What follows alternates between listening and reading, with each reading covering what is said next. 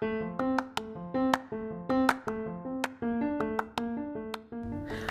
to the Wizard of Pod. Today's episode, we look behind the curtain to see what the wizard does before recording a podcast. We are meeting today with the wizard of the podcast, the Lucky Titan.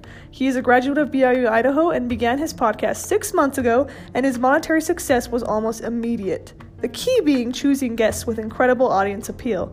Let's welcome Josh Tapp to the program. Welcome, Josh. Well, I'm glad to be on. Thanks for having me on.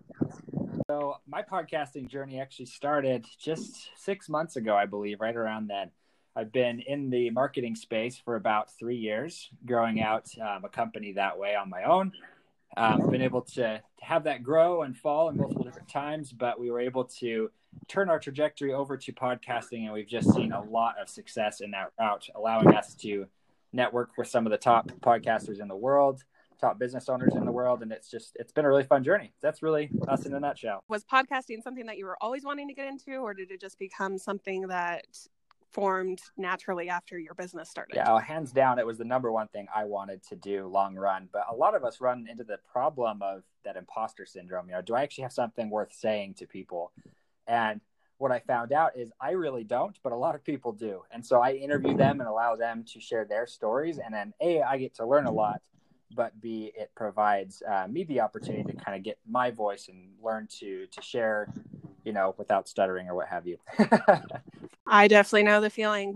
Thank you so much for joining us. Just so everybody knows, Josh's podcast is titled Lucky Titan Podcast, for those of you that are interested.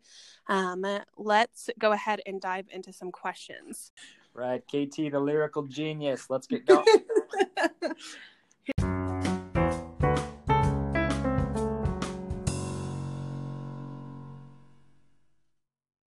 First off, is it better to be conversational or more of a Q&A format when you're interviewing someone?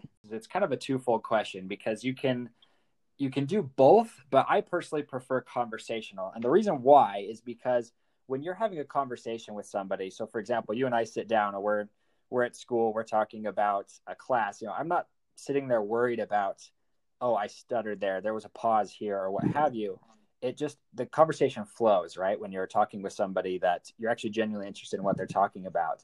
And as a podcast host, for me, especially as an interviewer, that for me allows me to not have to worry about making mistakes. It allows me to be transparent. And most people in today's world, and this is coming from a marketing perspective, they would rather see you have mistakes than have you be perfect.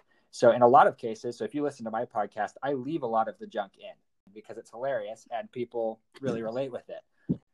Being yourself, right? Even if you have flaws, I'm obviously not the best speaker as we're talking here, but I hope you can hear, the passion I have for what I'm talking about, because it's something that's really important to me. And if you can grasp that passion, that's what people more care about. Now, that's obviously the reason why you'd be conversational. If you wanted to do a panel or something like that, those work as well.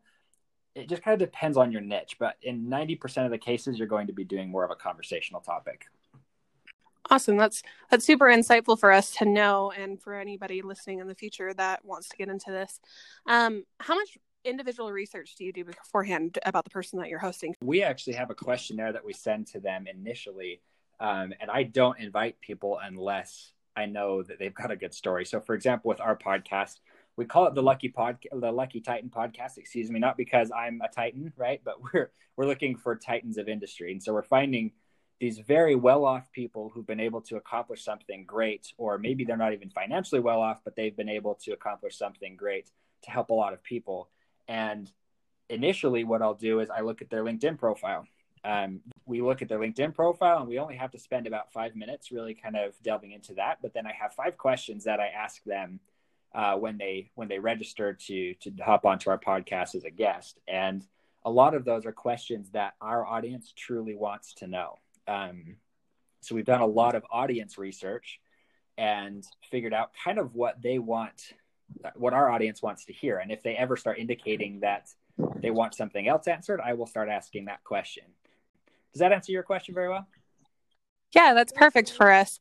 Well, we're about out of time here. The last question that we really want to ask you is just, how do you keep these episodes interesting? How do you keep them from going stagnant? Because I feel like a lot of us tend to start talking and then the conversation kind of just lags on and you don't know how to keep it interesting, keep your listener attuned to what you're saying. Well, first off, it would be selecting the right tools. I personally do video calls for all of my podcasts because it allows you to read body language, right? Because if you're bored or your guest is bored, your audience is going to be bored.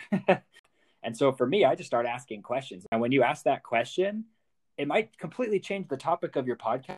You might find that that was more valuable. All right, our final question for you, Josh. What time frame total does it take you to prepare, conduct, and edit these podcasts? About an hour and a half per episode, right around there. Yeah. Okay.